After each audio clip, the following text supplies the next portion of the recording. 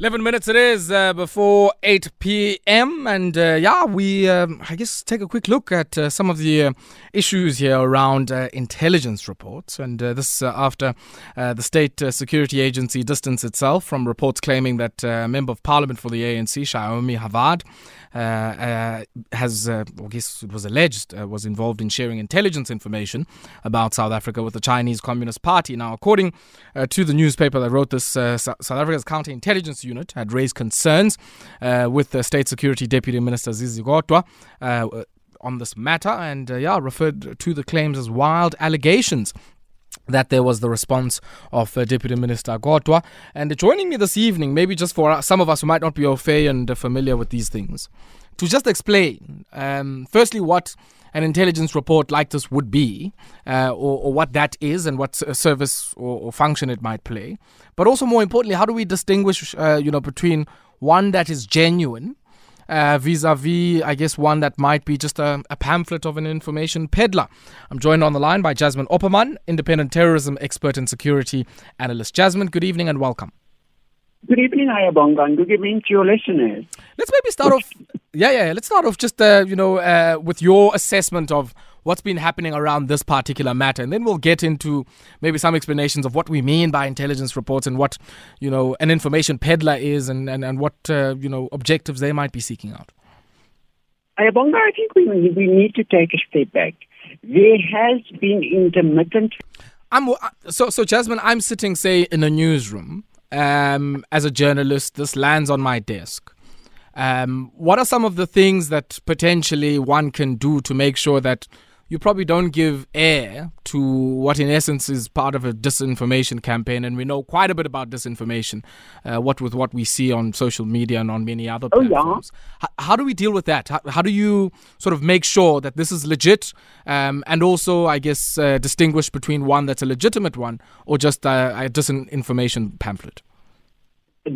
Jasmine, when we started your first response, you'd indicated that this has a very long and very recent history in South Africa. I mean, we saw in the case of what later on led to the Heifer Commission of similar allegations made there, similar allegations, even more recent memory, around intelligence reports used to make certain executive changes. So they do certainly play a role alongside whatever air the media might give them in political matters, internal maybe to the governing party and other parties.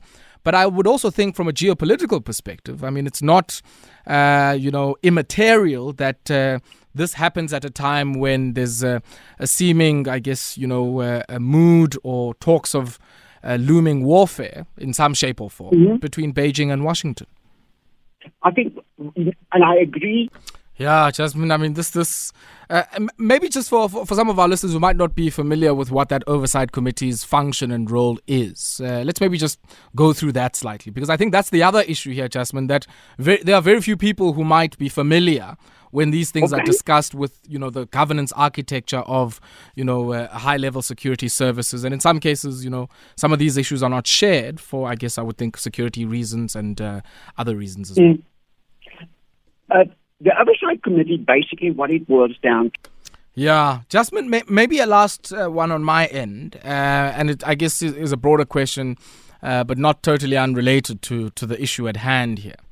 There's a lot that's happened in the last while. I mean, from the president deciding to take this critical security function close to his office more recently, that precipitated by, as some people suggest, the social unrest that we saw, and just a general sense that there's certain, threats or risk events that we should be able to have the capacity to foresee and adequately plan for, but that is not happening.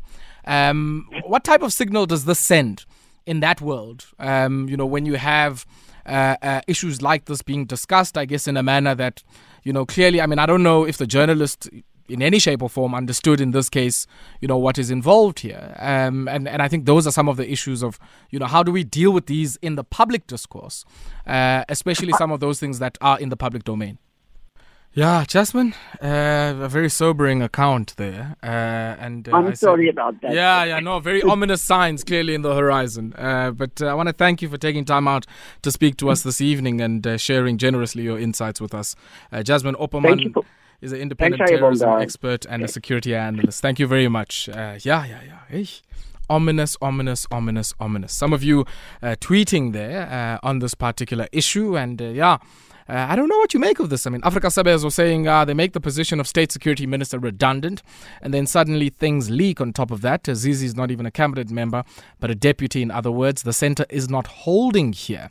And Asive Nyathela, speaking, I guess, about some of the issues there around knowledge in relation to this issue here. Let us know what some of your thoughts are on this one. You can send us your voice notes on 079 191 4270, 079 191 4270. And we'll continue on this particular score on the other side of this brief break.